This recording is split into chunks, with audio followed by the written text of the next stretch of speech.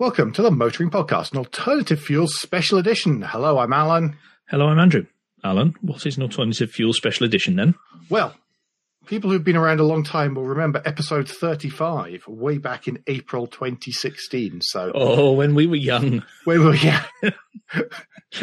I would say before we're really good at this, but that's a bit of a claim. When we spent an evening chatting to Rich Gooding about alternative fuels, all the different acronyms and all that kind of stuff. That was 3 years ago, so we figured it was about time that we revisited it. Are you trying to say that perhaps the alternative fuel world has moved on slightly since then? Well, I'm kind of hoping so. Maybe. Possibly. Do we have anyone with us that will be able to help us out with that? Well, we do, because we've got Alex Grant, a motoring journalist specialising in alternatively fueled vehicles. Hello, Alex. Hello. And Tom Callow, an EV expert, is joining us as well. Hi, Tom. Hello.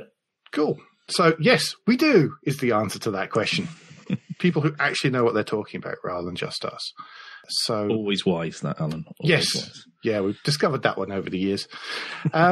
So we're going to run through we've got a couple of topics to cover with these guys to get their opinions on, as opposed to ours, which you hear pretty much every week. Shall we dive in and get started? I think so. The first topic we were keen to find out, really, from you guys is what are the options that are out there whenever it comes to alternative fuel vehicles? I mean, we mention every month when we're doing the SMMT registration figures. See, I got it right that time. We mention alternatively fuel vehicles. And first thing, really, is to try and remind ourselves what that comprises of and also what the best use is for each one of them. Tom, would you like to have first shout on this? I'll give it a go. So I think, the oldest, in a way, form of alternative fueled vehicle in the UK is probably what people would just call a Prius in many ways, because it was the first of the sort of normal hybrids, full hybrids. Mm-hmm. And I think people would associate the term hybrid with Prius usually. So there's a big bunch of standard hybrid cars in those figures. They've got another name, which I won't mention, as from the marketing department. Something about charging, isn't something it? About charging. Yeah. And obviously some of the latest stuff, some plug-in vehicles, both plug-in hybrids and full electrics. Some years ago, there used to be some biofuel, some biofuel vehicles in the mix, which was interesting. And I was scanning back through some figures a while ago to look at the takeoff of the different technologies. And you look at the first 8 years of hybrid sales in the UK, full years of hybrid sales, from about sort of 2000 or the late 90s, you end up with about sort of 50,000-ish vehicles over that period of 8 years. In the first 8 years of plug-in car registrations, you get to about 135,000. So the plug-in car market is definitely accelerating faster in the first few years than the hybrid market. Mm-hmm. Do you think that's down to the way the government have handled how they're taxed, particularly thinking business in kind type stuff? I think that's definitely part of it. I think because they're genuine, in my mind, they're more genuinely alternatively fueled in the sense that people realise you can run most of those vehicles a decent distance on electric power rather than petrol. Mm-hmm. I guess the irony of a standard hybrid is obviously that it's not really an alternative fuel because you're putting petrol in it. It's going to do some regenerative braking and stuff on the way. But fundamentally, the fuel it takes is petrol rather than anything else, I suppose. Yeah, yeah, true. It's interesting in you saying about the plug-in numbers and how quickly those rose. Alex, you've got a lot of background in some of the fleet type stuff. So do you know if there have been similar if the fleets and their adoption of some of the plug-in technologies has helped with those numbers much, much more than they did with, say, biofuels or even stuff like LPG as well? Yeah, I mean, the big changing point seems to have been about 5 years ago when the Outlander arrived, and then all of a sudden the market went from being quite a small number of EVs to being heavily swung in favour of plug-in hybrids, and that's been sort of the case ever since. It hasn't really dropped below about 60% in the last 5 years of plug-in sales going towards plug-in hybrids.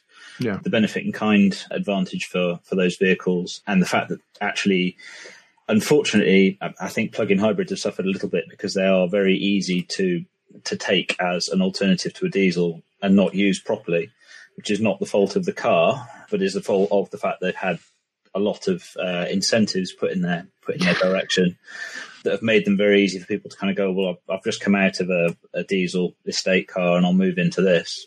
I don't necessarily have to plug it in. If I don't plug it in, I can just keep putting fuel in it. And I met a guy who was boasting about his ability to do that, yet he was getting all the tax break, and I had to walk away. Well, they're horrible cars to use if you don't use them properly. Generally speaking, they've got quite small fuel tanks. I ran a 7 Series plug-in hybrid last summer, and it had about a 40-litre fuel tank, which is smaller than... I've got a 30-year-old Polo, and it's got a bigger fuel tank than that. Generally speaking, if you use these cars... I think that I'm trying to remember, it's about the same size on the 3 Series as well. If you use it like that, you'll be constantly putting fuel in it. I mean, these cars do 35 to 40 miles per gallon, quite a lot of them, if you don't plug them in. And it's just, it's a frustrating thing to use incorrectly. I think it's a real shame. And I think, unfortunately, that is, a lot of that has come from people who are getting the full incentives of being fleet drivers. I know certainly for Mitsubishi, the Outlander, they were expecting it to be more retail weighted at first, and actually the fleet take-up for that car was very quick. I don't know exactly what it was initially, but it's now ever so slightly retail weighted, but it's pretty much 50-50 now. But certainly at the beginning, they just suddenly had this kind of runaway where they hadn't really been in the company car market before, and the Outlander came along, and it was suddenly they were there. And people don't think of things like, I mean, the C-Class and the 3 Series are both amongst the UK's biggest selling plug-in cars. And people don't think of either of those cars as being plug-in cars in true fleet. So in your kind of your company car market, the 3 Series is something like a fifth of all company car 3 Series were plug-in hybrids a couple of years ago. I mean, it's selling massive numbers. Yeah. Whether all of those were being used in the right way or not, I don't know. But that's not, as I said earlier, that's not the fault of the car. That's the fault of people not perhaps having the right policies in place to make sure they go to the right drivers, or that those drivers use them properly. Yeah, it's very difficult actually to have the right sorts of controls to make sure that people are using them, and to be able to sort of to track, I guess, that they are being plugged in and charged. I was going to say properly, but I don't know that's really a proper term. I suppose if your company uses, and sorry, we're getting really in the weeds here, but if your company uses a fuel card, you'd be able to monitor it that way, and I suppose that would be the one way you would do it. But if somebody's on the company PCP, or they're getting the extra slice of money to get a car to do business miles, you've got no control then at that point, apart from educating them and saying, well, this is the way you should use it, and crossing your fingers. Yeah, I'm trying to remember. There is a company that was taking them back off people if they weren't using them properly, and they were monitoring the data. I can't remember who it was. Well, it'd be costing them money. Yeah, well, exactly, yeah.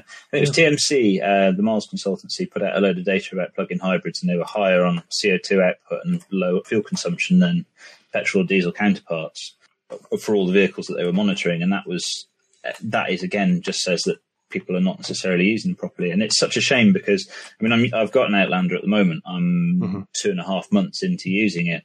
I'm averaging 48 miles per gallon. Obviously, that doesn't count the electric use. But 6 days a week, that car is an EV.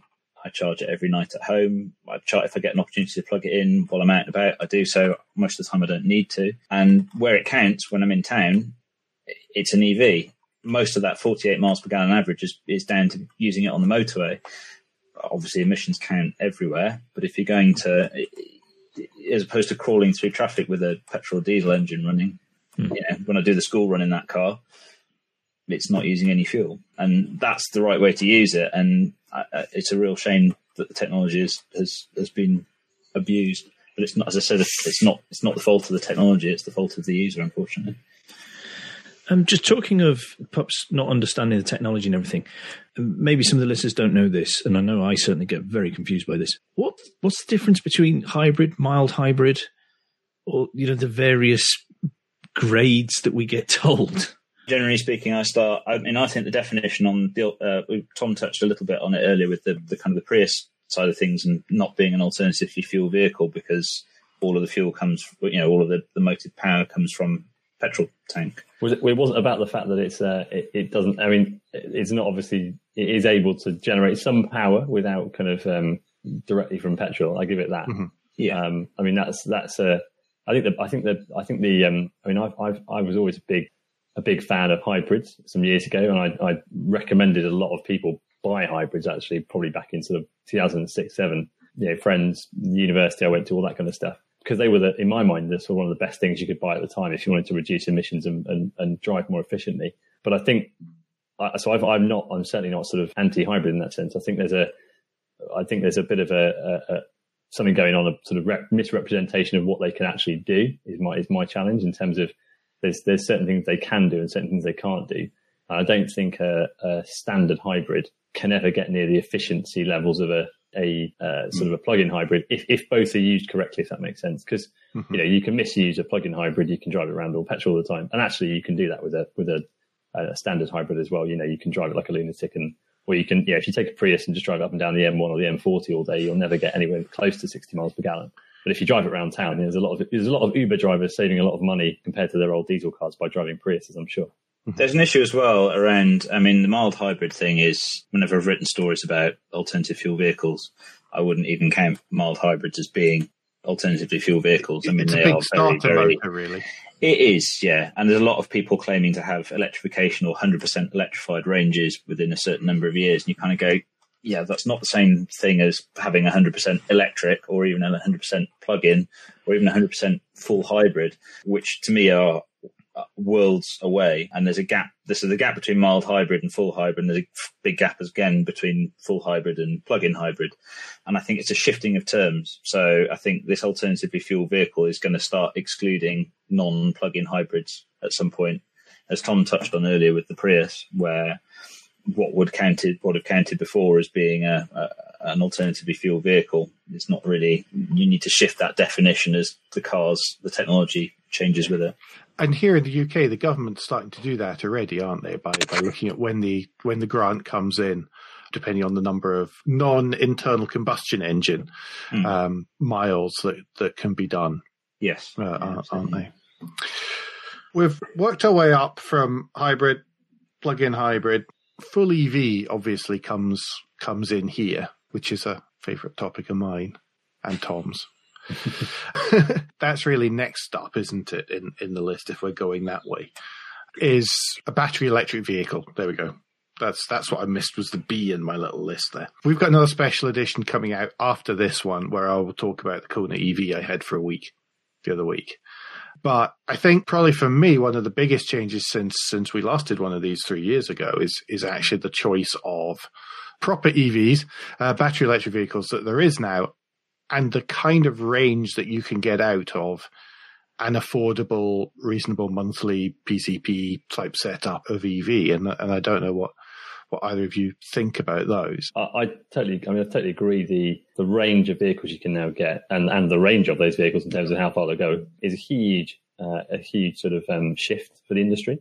So, one of the points that was being made earlier about, the kind of the Outlander and how that had an impact on the plug-in car market in the UK was actually that one of the amazing things in a way that Mitsubishi did was obviously they brought it to market and said, you can have a diesel Outlander or you can have a plug-in hybrid Outlander, and they cost the same. And that was a massive thing for both retail and fleet, because they looked at this and thought, well, there's no compromise basically, because we can choose exactly what we want. There's no kind of technology penalty. I think in a way that sort of happened in the sort of plug-in hybrid saloon market as well, because a lot of people went out of diesel cars and they went into the equivalent car, which was a plug-in hybrid version of that car rather than a full EV. So that, there is no full EV 3 Series yet, for example. No. So the kind of if you went out of a 320D or a 330D and you were trying to get into a plug-in car, either to genuinely save fuel or to actually get some sort of financial incentive, you're probably going to end up in the 330e instead of a full EV maybe. That shift in landscape to bring in more pure electric cars is really significant. I sort of have this line I use, which is range is the new luxury. And I think a lot of people actually are going to go from potentially what have been regarded as quite premium brands into things like Kias and Hyundais, which perhaps traditionally haven't been regarded as premium brands, because actually they've got this thing called lots of high range that's sort of being seen as a luxury good in a way. Being able to drive 250, 300 miles on a charge is almost a luxury. So I think there'll be people that will be quite happy going from a BMW into a Kia without any kind of badge snobbery going on, because they're getting this new luxury thing called long range electric driving. So I think that's going to happen. But yeah, the shift in models is fantastically quick. Most OEMs are obviously kind of bringing out vehicles in the next 12 to 18 months that can do that kind of mileage in some segment. what's interesting is obviously that a lot of it's focused in the SUV segment. So you're kind of ending up with quite large, maybe quite heavy battery electric cars and not so much movement at the smaller end. But it's a big shift. And in a way, we in the UK did a shift to BEV or, battery electric car in a way, perhaps too soon, in my view, in that maybe we sort of worried various people along the way that they had to kind of jump straight into one of these cars rather than transitioning. So we had things like the Ampere in the UK and the Chevrolet Volt.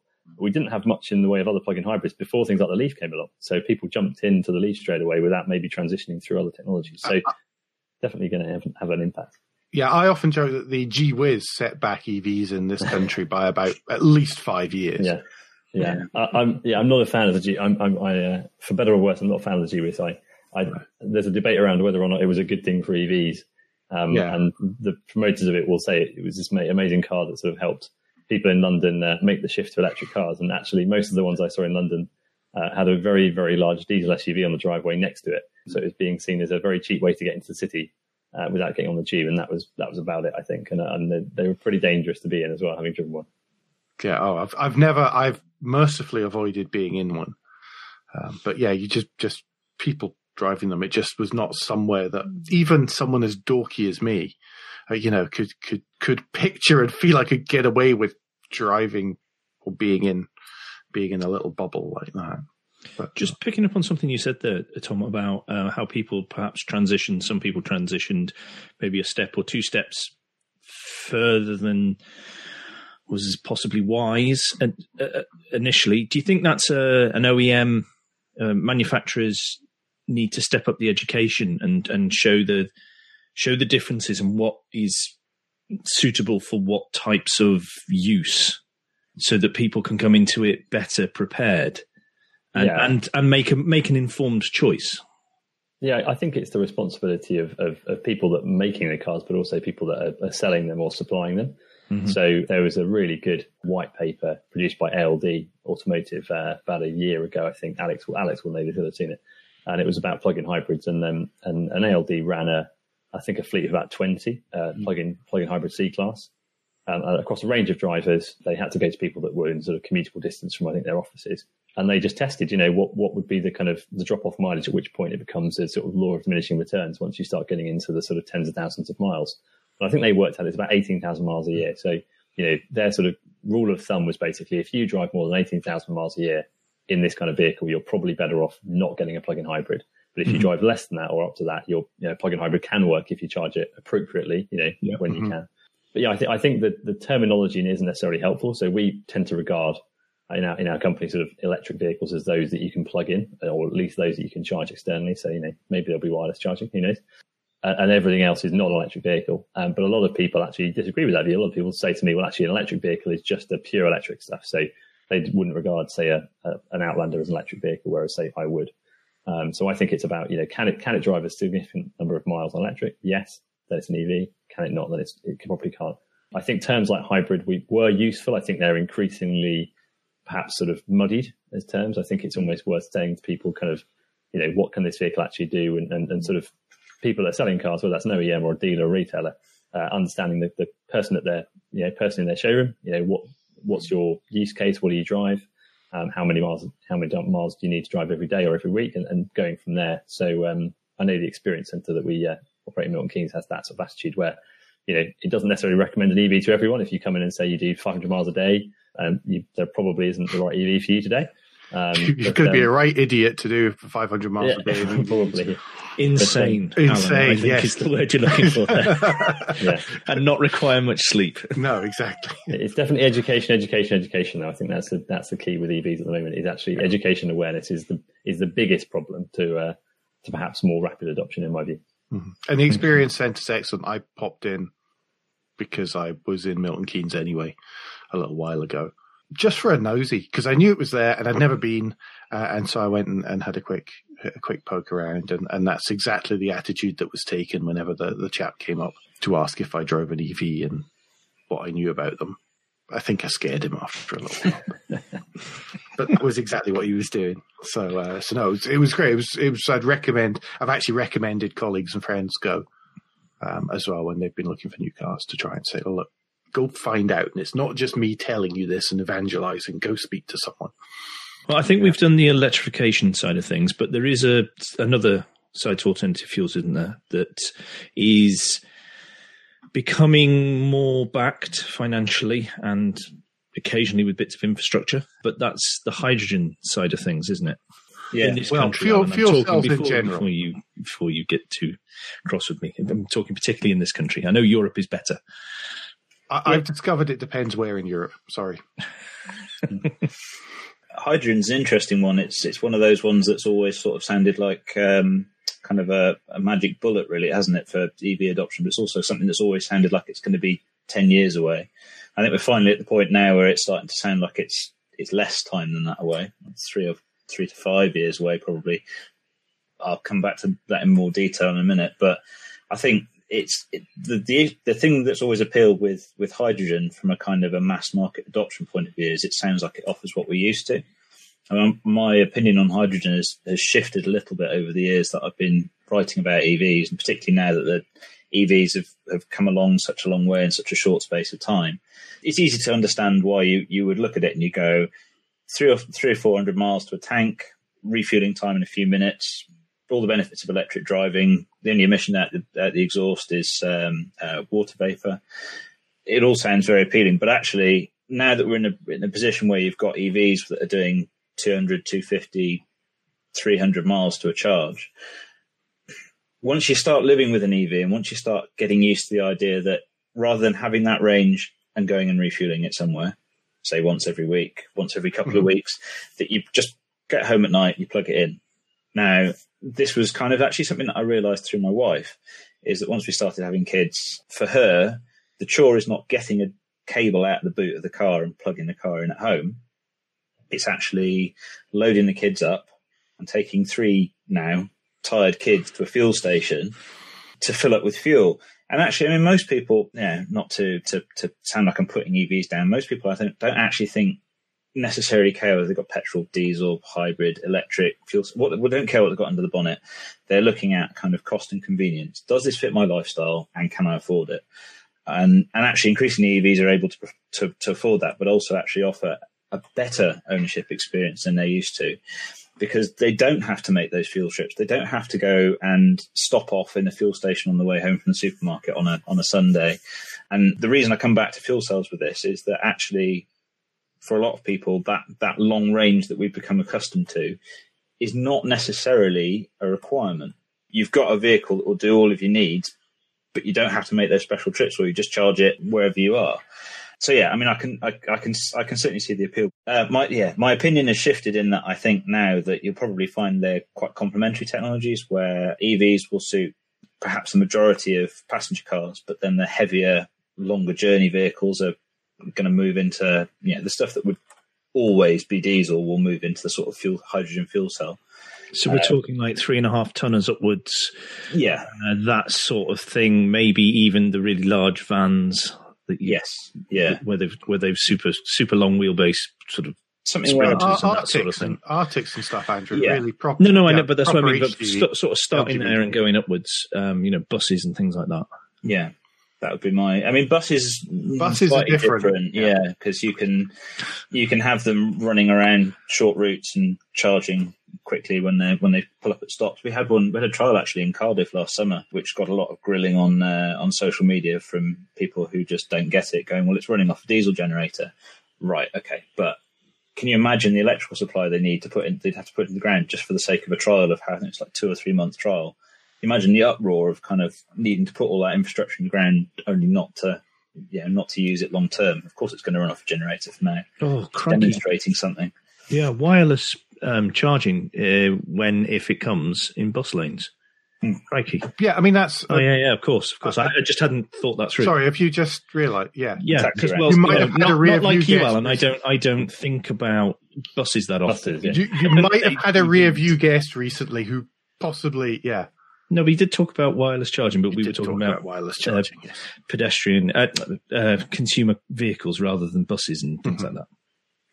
Oh no, he and I had discussed buses previously. Yeah, I bet you had. Yeah, I think Milton Keynes has got like something crazy. Like they've got some 120 kilowatt wireless chargers, something insane. Which kind of, you hear it and you go, that can't be true. But I think it is actually true. It kind of gives them a really quick boost on the kind of contact plate. So it's sort of wireless, but it's there's a little bit more contact than the wireless stuff that we've trialed as retrofitted technologies.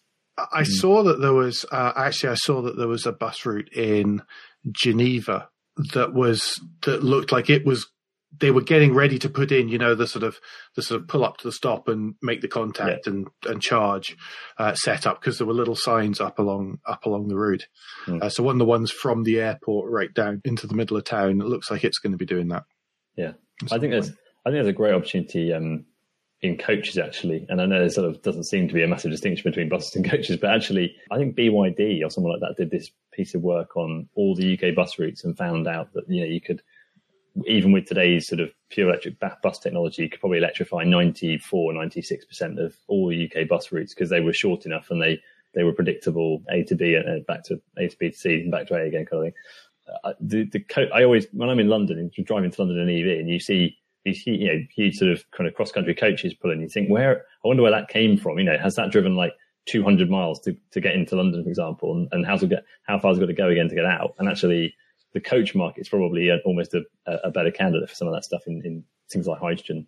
And buses obviously already running on hydrogen and electric in London. But yeah, I think I'm with Alex on the heavy vehicle stuff. I think I'm obviously a big fan of electrification and BEVs, but I know Tesla's obviously got this semi truck, as they call it, which they're testing in the US, and they've done a few deliveries. I think they've done some nice PR shots with their semi delivering some lovely pictures, delivering 5 or 6 Teslas on the back of it, which I'm not sure it's done more than that route anyway. But anyway, who knows? It could be an absolute silver bullet. I don't know, but until I see it, we've had years now of people driving hundreds of thousands of miles in pure electric cars.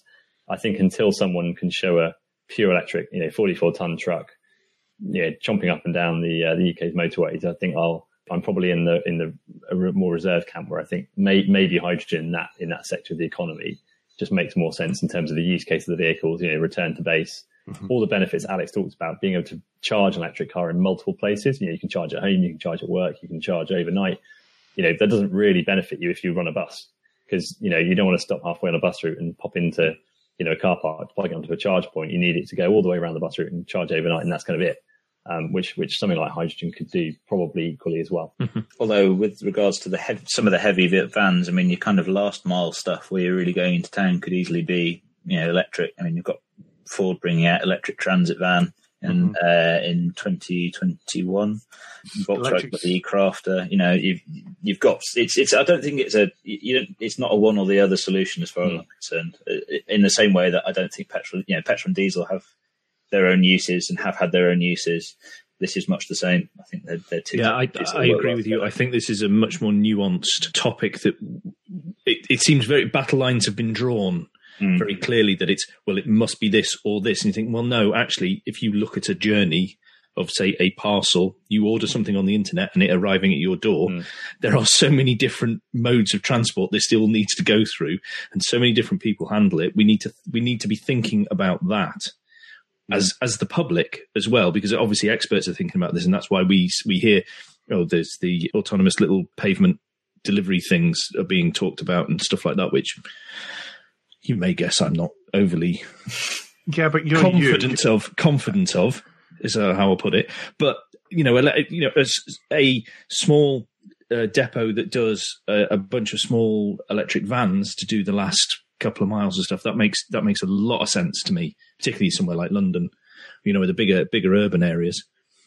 But I think we just all need to appreciate that's what's happening, and I don't think we do understand that because we never think about it. We just go, I've ordered the thing, I want the thing, here is the thing, and that's it, and we don't understand the processes. Well, I think we've become used to a lot of range. We've become used to vehicles that can do hundreds and hundreds and hundreds of miles on one tank of fuel. And actually I wonder how much energy gets wasted in the UK alone every year moving full tanks of petrol and diesel around. That weighs something, especially, it's not so long ago that you buy kind of ordinary Insignia-sized cars with 68-litre fuel tanks. And actually, there's 68 litres in the Insignia. I drove one from Luton to Rüsselsheim and back without stopping to refuel. For the majority of people in the UK, you don't need that. And actually, the ALD study that Tom referenced earlier, I think it was about 80% of journeys could be done on electricity on this on the on the battery range of the plug-in hybrids. And actually, these were C classes, so they're not the longest range plug-in hybrids on the market. And they were saying something, it's somewhere in the region of like 95% of journeys. Once you get over 200 miles, 95% of journeys can be done on electricity. You can substitute 95% of a fleet's journeys for battery power. Yeah, it's what you said. We're used to it, and it's almost laziness. Yeah, it is. Yeah, because we get in my car, I do the thing, and I'm there. Ignoring I've filled up at least once, I've stopped a couple of times, all these other things. But and people don't also appreciate how little mileage they actually do, except for maybe once in the summer when they invade the southwest or something like that. You speak for yourself. Yeah. A couple of weeks ago, I came home from Heathrow in the Outlander, and I had a double bout of range anxiety. I got home with 3 dashes on the battery and 3 dashes on the fuel tank because I'm hardcore. Okay. I got home late. I realised as I was rolling, the last few miles up to my door that were this a normal petrol diesel car, I'd have had to have stopped at a fuel station. I drove home, plugged it in, and the following morning went out and got fuel on battery power. It's a different way of thinking. I think people have got very used to a certain way of thinking about it. They go, but how long does it take to charge? Actually, it doesn't matter. It doesn't matter. Yeah. Only if you're doing crazy stuff. Only if you're trying to go around the UK in 6 days does it actually matter. Yeah. Because a friend of mine moved from an EV to a plug-in hybrid, and he said it's terrible. He said, because before I went out to the garage, I unplugged it, I got in the car, I drove, if I was going to London, I drove to work, I got into the garage there, I'd plug in, we've got chargers in the car park, plug in there, go off, do my meeting, claim my normal amount of mileage allowance, come back down into the, back into the car, unplug it, get in, it's full, drive home, get home, plug it back in the garage. Never had to go. So biggest inconvenience of this plug-in hybrid is that I have to go to the fuel station sometimes. That I actually have to think, do I have enough petrol?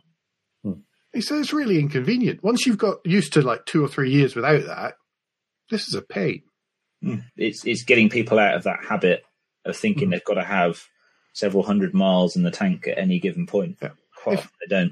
If I had a home charger, I would never have had to bother plugging that Kona in anywhere other than at home, because it just didn't need it. For me, it's reached a point. What I've been waiting for with EVs is, can I do home to Heathrow, leave it for 3 days in February with whatever vampirical losses there are, and then know that I can get into that car at 9 o'clock at night and drive home, get a home plug in, and that's me.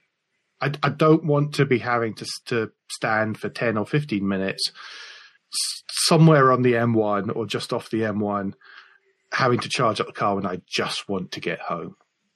And so for me, that's been the big driver, because I know that if I'm not doing that, it doesn't matter. Anywhere further than that, I can plug in.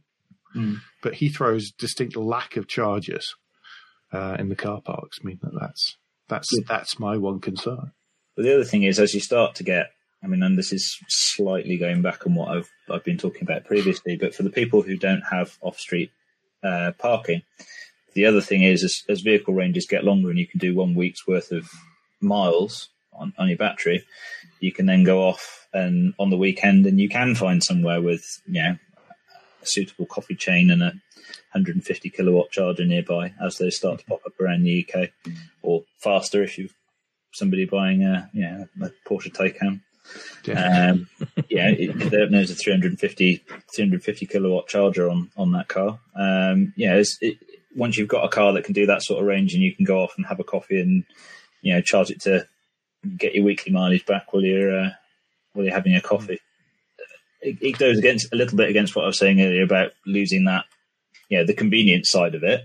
But you'll be able to trickle charge, during the week. Trickle charge is not the right word in that context, but you know what I mean. You'll be able to top up it during the week when you get opportunities to do something. You can graze. You can imagine if you had to go and take your mobile phone once a week to the supermarket to go and charge it. You have a battery in it that's the size of, run your phone for a week or a month, but you've got to take it to a supermarket once a month and plug it in. You've got to queue. Okay, fine. It only takes 3 or 4 minutes, to plug it in and fully charge it, but you've got to go and queue at drive you mad. It's just what you're used to. It's not as inconvenient as people think it is. No. Should we move on to the favourite myths? Yeah, because I think I think that's in inverted commas for favourite. Yeah, because that ties in quite nicely with the how often you need to charge it type one. So, I mean, who would like to go first this time? Alex, do you want to go first this time? Oh, I should probably leave the charging stuff to Tom. Yeah, I would. Fair to do that. He might be a smidge more clued up than I am. No, I mean, I think as a car enthusiast, and I am coming at this as a dyed-in-the-wool car bore of almost my entire life. The one thing that I find talking to other fellow car bores is that there is still a perception out there that people think that they're boring or that they're not very powerful. That is eroding steadily. Tesla's had a big role to play in that. Actually, they're good fun. They're good fun to drive. There aren't yet many kind of dedicated performance EVs. Those are starting to come along, and it's not really fair to compare something like a Leaf, which you have to think of in context as next to a petrol or diesel. I won't say Pulsar, but like a Golf or a Focus or something. Petrol, diesel, Golf or Focus in a similar spec is not an overly exciting car. Neither is a Leaf. Actually, the Leaf is, I would say, nicer to drive, personally, out of the two, I would say. For me, I mean, I will probably always have some form of internal combustion engine classic car of some sort in the garage. People sort of say, does that not tell you that you think that actually the EV is not good enough to be the weekend car? And actually, no, that's not the point at all. The point of saving the ICE car for the weekend is that it, to me, is the flawed car. Actually, I want to take that out of use for the grind work. I want to save that for the moments where it is, you're enjoying that for what it is. And actually, that's not putting the EV down. That's saying I prefer to drive an EV most of the time, but that I've still got this.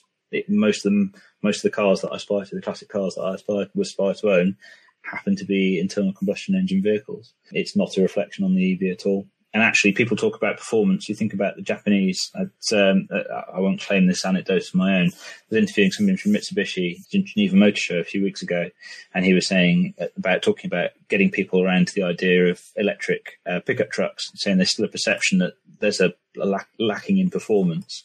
And he said, there's no problem with pulling power with EVs. He said, if you think about the Shinkansen trains in Japan, the bullet trains, they're not a combustion engine vehicle. And he's right. It's getting people's heads around the fact that these can be high performance, durable, long lasting, great alternatives to combustion engine vehicles.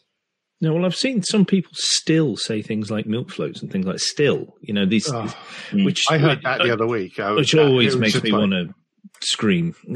Yeah, absolutely. It's so far away from that. It's ridiculous. It's laughable, but particularly for journalists, a motoring journalist uses that phrase. But for some people, a lot of people who don't, we care about this stuff. A load of people don't. As you said before, they don't care what's driving their vehicle. They just want it to be, is it convenient and all the rest of it. So it's letting them know these things. I had a very interesting conversation on a car launch about 10 years ago.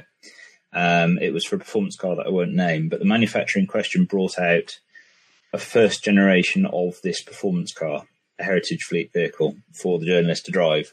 So I had the opportunity to drive this car, and I'd always wanted to. It was a popping and banging and kind of, the real kind of the experience of driving the car was wonderful and stuff. But then I drove the new one, and it made all the same pops and bangs and so on. And over dinner, I was chatting to an engineer, and you realise that actually modern cars are so brilliant at getting rid of all of these noises and all of these kind of the character that we come to know in these vehicles, that actually the modern version of the car made this rasping noise because it had a resonator in the airbox. It made the popping and banging noises on gear changes because it had been programmed to do so. Mm-hmm. And you kind of go, hang on a minute, this character that people seem to insist, internal combustion is a wonderful character. In a lot of cases, there's no reason why, if you're really that desperate for that sort of popping and banging and all the rest of it, you couldn't fake it in an EV as well. It's just it's a different kind of faking it. It's going to be a controversial view, I know, but but if you get what I mean, it's that kind of people. There are some cars that have got a character to the engine, but in a lot of cases, there's a lot of stuff that gets programmed into it because new cars are so very good at masking that noise and the kind of the things that we know as being character. It's put back in afterwards. It's just. But does that not give the extra perception of refinement in an electric vehicle because there isn't that stuff? Because that's one of the things I felt when we did our 6 day, and this is a couple of years ago now. It's 2.5 years ago, whatever. 18 months. 18 months. Yeah. And things have moved on so far since then that it just felt so refined. And this was a mid-sized family vehicle. Yeah, absolutely. Yeah. Which one of the EV launches I went on, they'd had to change supplier on the wiper motors because there was no the usual supplier that they'd used for these parts was. You could hear when you were driving the car. You could hear the motor of the wiper blade every time. The wiper motor every time they kicked in. So, yeah, I mean, I think that'll be when I get in and out of our family car. Nothing wrong with it, but it feels quite coarse compared to if I'm used to driving the Outlander for a few days. It's not a particularly noisy car, but it feels. It feels like a step back, and there's that kind of you get used to the idea of kind of going down to the regenerative braking modes and so on, and hybrid, and not wasting that energy. Yeah, remarkably quickly. I mean, I know that I just, as I say, 1 week, and then I got into my own car and started it, and I was like, whoa, all this noise and all this vibration, and oh wow, because you just completely forget, and I'd done 450 miles. And that was all it took for me to then get complete shock whenever I got into my head. And the vast majority of motorists won't miss that noise. No. And in the vast majority of cars, you wouldn't miss that noise. I mean, I don't value our family car more because it makes a grunting noise when I start it up. I would quite happily have it not do that. So yeah, agreed. Tom, you must have one or two of these up your sleeve. There's the sort of hilarious one, like there's people that genuinely still don't think you can take them through car washes and all that sort of stuff. I did laugh when I saw that headline. Oh yeah, I mean there's and there's.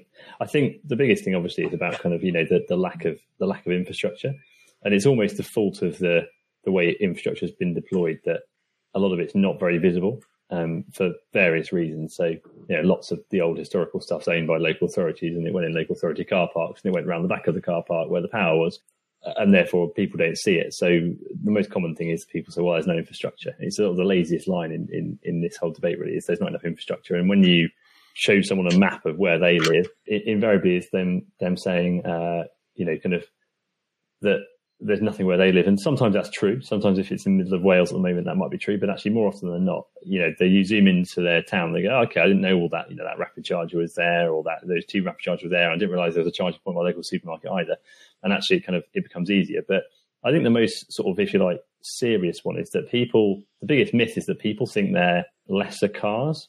I think that's the key thing for me is there's an assumption that there's some sort of lesser car to drive, or they're this sort of massive compromise, and why would you ever want to drive one? And as soon as people try them, invariably they kind of think, oh, okay, I kind of get it now. So, that's why this sort of experience part of driving an EV, it's so important just to get people to try them. And there was I think one of the best selling Renault Zoe dealers, I always tell this story, but I think one of the best selling Renault Zoe dealers in the UK was a guy who it told everyone that came into the Renault dealership to drive a Zoe. So even if they said, look, I'm here to have a Kadjar, I need a big SUV, and that's fine, I'll sell you a Kadjar quite happily in a few hours, but drive this Zoe first. And he'd sort of almost forced everyone to just drive them. And that's how he sort of ended up. To get out into the car park, you must go through the gate. Yeah, exactly. But people loved it. You got great feedback. And actually, I think, again, I'm a big fan of just getting people to try the technology because then they see it. And particularly the performance point, as Alex says. I think there's a sort of famous anecdote about the i3, which is that it was faster to 30, I think, than an M3.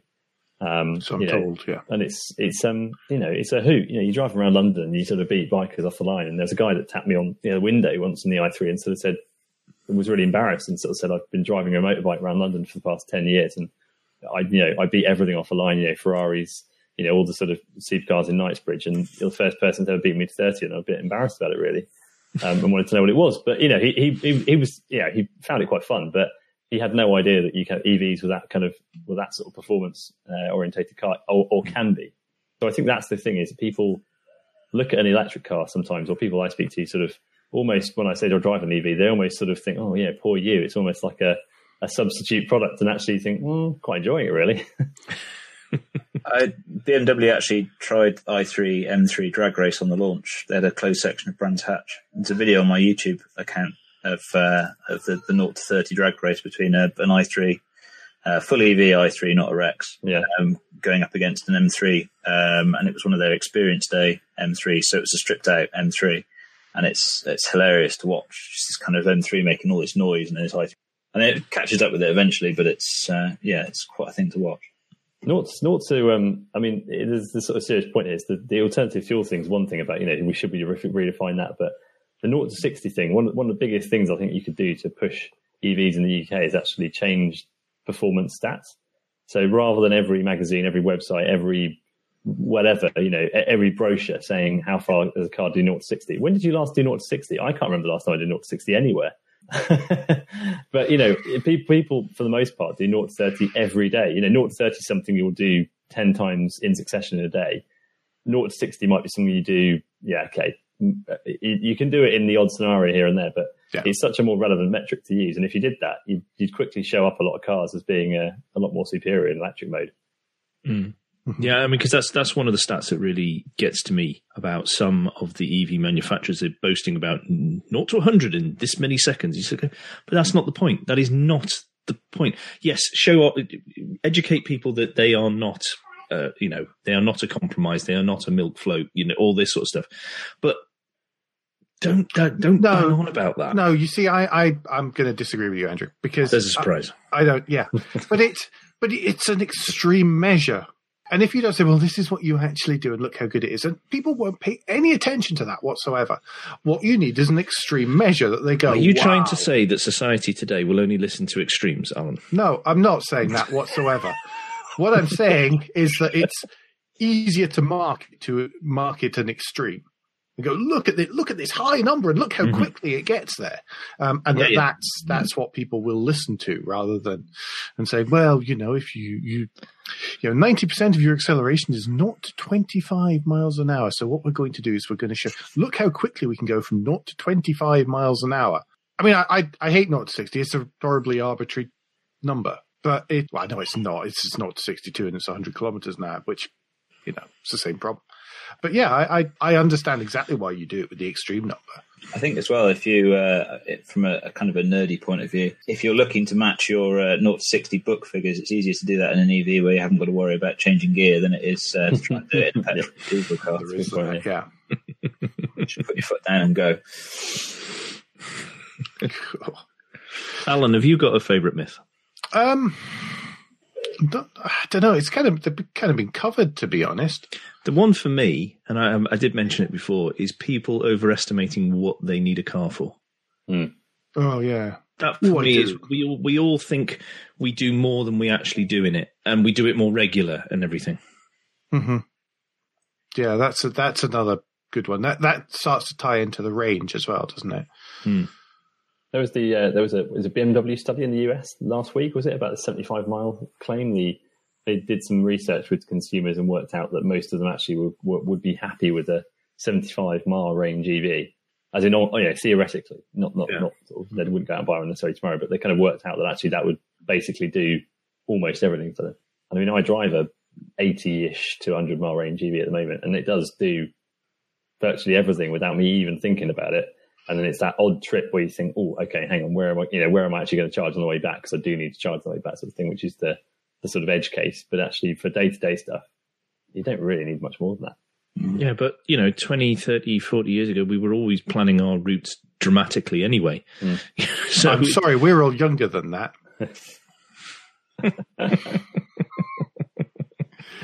I do have a favourite a favorite myth, and it's the trouble with the favorite myth one is it doesn't really come down to EVs or plug-in hybrids or any of those. It's the one about how dirty our electricity, the dirty electricity one. The one, yeah. It's all coal burning, whatever. It's like, well, it depends where you are in the world, actually. And the fact that is used as a quick, well, it's all dirty anyway. It's like, really? Yeah, because they get a lot of coal. They burn a lot of coal in Norway.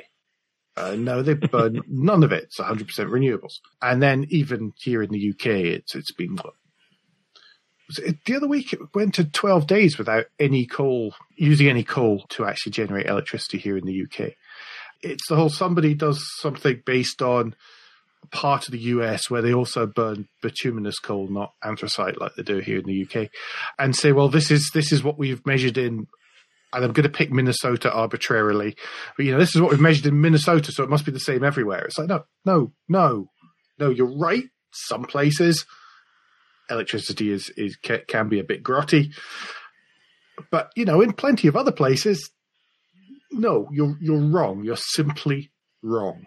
And that one really gets me. The whole, we've all seen the little cartoon, with the car and it's plugged into the socket, and out of the socket on the other side is this big coal, belching power. So Facebook-tastic rubbish. Of course, everyone knows that fuel stations are only put on top of naturally occurring springs of 90% bronze fuel. Yes. Exactly. Yes. Yeah, wheel to well is a very difficult thing. Or well to wheel is a very difficult thing to measure. There's a funny number of people actually will. There's a weird group that will always track back. Whenever I talk about an EV, they'll always try and track back my emissions and say, "Well, hang on, I want to trace your emissions right back to source." But they'll never do that with their internal combustion engine. But you got to treat things in the same way. I'm all for whole life cycle CO2 and emissions. You've got to look at the whole footprint of things, but you've got to do it fairly across the board. And if you're going to do that for an EV, you've got to do that for an ICE as well. And I think the global average CO2 from electricity now is not far off what the UK used to be 8-9 years ago. When I sort of started out doing EV stuff, I remember I used things like 470 grams per kilowatt hour of CO2, something like that. And it's now about 170 grams, on average day to day, I think. So there's been huge reductions in the UK, but there must have been huge reductions elsewhere as well to get down to that sort of average figure. So, Should we gaze into a crystal ball now, Alan? We could, but let's keep on podcasting. So, guys, what do we think is coming up next over the next, I don't know, whatever period, 5, 10, 15 years? Tom, what do you think's coming up that's going to... I think that we'll focus on efficiency more. So I think we'll realise that it's not just about bigger and bigger batteries. Big batteries are one way to get a long range car, but actually another good way is to make my car much more efficient. Mm-hmm. So I remember I did some PR around a Rolls Royce some years ago. That was the Phantom Experimental Electric. It was a pure electric Rolls Royce concept car. And I think it had a 76 kilowatt hour battery or something like that, and it did about 100 miles of range. So it was something like 1.7 miles per kilowatt hour. And that was sort of best in class EV was basically 1.8 miles per kilowatt hour at the time. And now we're in the kind of 3, 4, 5 miles per kilowatt hour route. So I think gains in efficiency, improvements in things like motors, thermal efficiency, battery management stuff will mean actually that you might get, I think maybe not in 5 years, but maybe in 10 years, I think you might see things like a battery that's say half the size that can do the same range, as a battery today, because we'll have worked on efficiency. And that's good for all sorts. That's good for manufacturing, because it means you've got a lower footprint for that battery production, but it also means you're charging less, potentially to go the same distance or whatever. That was something I noticed, in the 18 months between Ioniq and Kona EVs from the same manufacturer, was the slickness of the regen function. And just how much more efficient and how much more that seemed to kick in and how much more range that gave me. Yeah. I think that's a cracking one there. Yeah.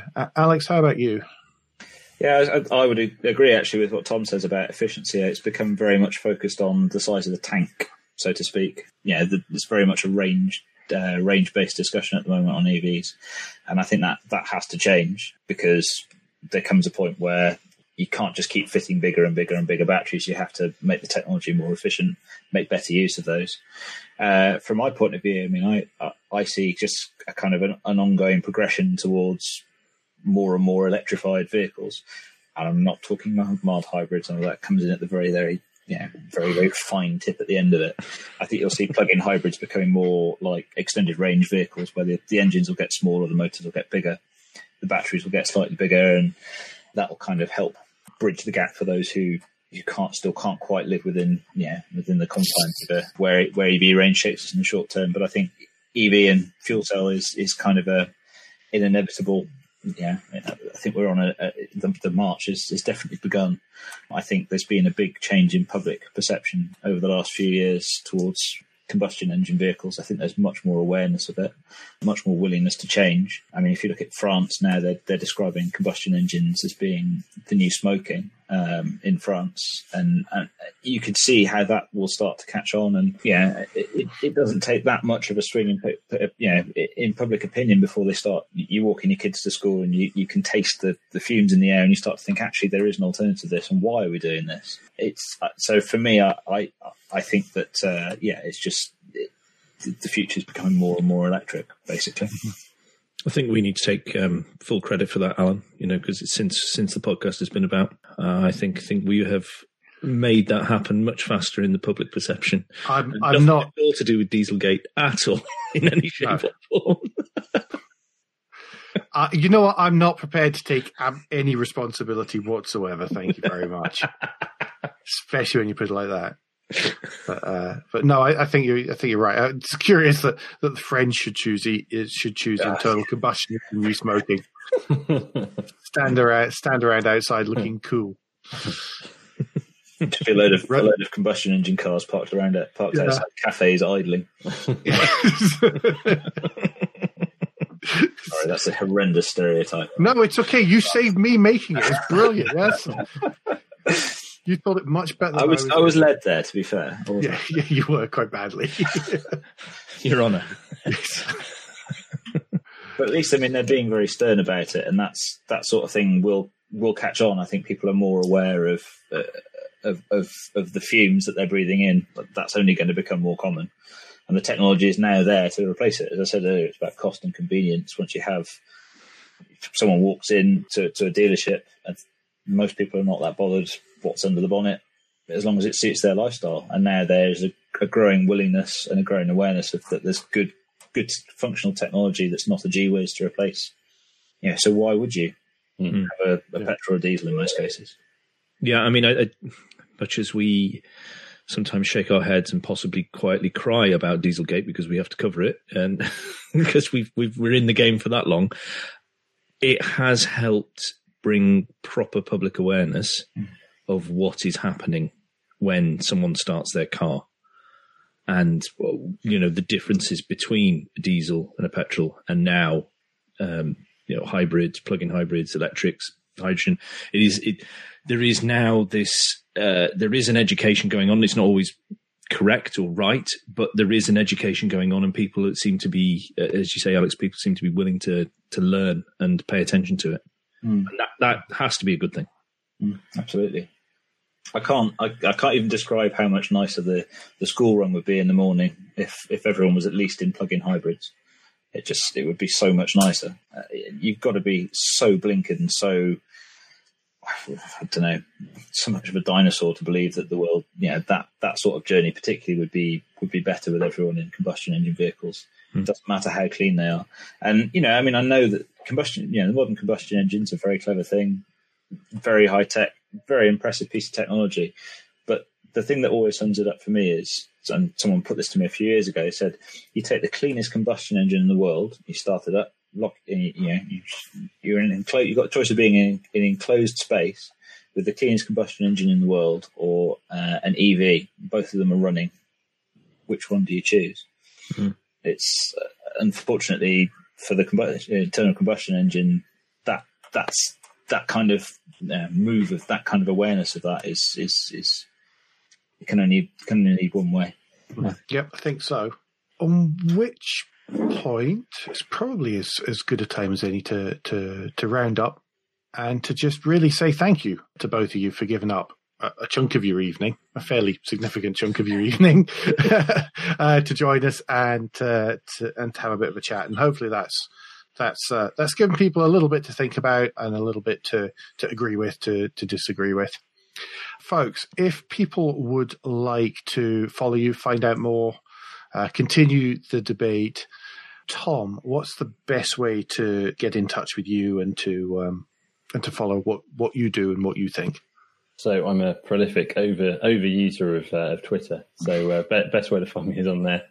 So my handle is basically automotive. So it's AU_TOM_OTIVE. You can see what I did there, and I'm on there far too often saying things I probably shouldn't be saying. So feel free to engage, debate, and I'll try and give as good as I get. Cool. And Alex, how's about you? I'm pretty easy to get in contact with on Twitter. My username is Alex Grant UK, and I'm on there all the time. So, Gulp, feel free to drop me a line. Links will, as always, be in the show notes, so people can just click through. Absolutely. So yeah, don't forget you can get to those at motoringpodcast.com. So, as I said, Alex, Tom, thank you so much for your time. It has really been absolutely brilliant. Really appreciate it. It's been a pleasure. Thanks, guys. Yeah, no, pleasure. Yeah. Thanks. So everyone else, don't forget between now and the next time, you can give us any feedback and share your thoughts for the show at Motoring Podcast on Twitter and Instagram, on Facebook, and on the contact page of motoringpodcast.com, the hub of all our activities. Remember that subscribing to our podcast is free, but you can donate via our Patreon, available at motoringpodcast.com/support. And please leave a review and rating on Apple Podcasts, Google Podcasts, or however your podcast app lets you do such a thing. It really does. I almost said it really doesn't matter. It really does matter. Andrew, if people want to continue this with you, what's the best way to get in touch? Best way to get in touch with me is via Twitter. If you search for Crack Windscreen, you should find me there. And Alan, if people want to talk to you or maybe give you some advice on marketing and PR, what's the best way for them to do that personally? Twitter, as ever, where I'm at AJP Bradley, BRADLEY. We'll be back before very long, but until then, I've been Alan Bradley. I've been Andrew Clues. And safe motoring.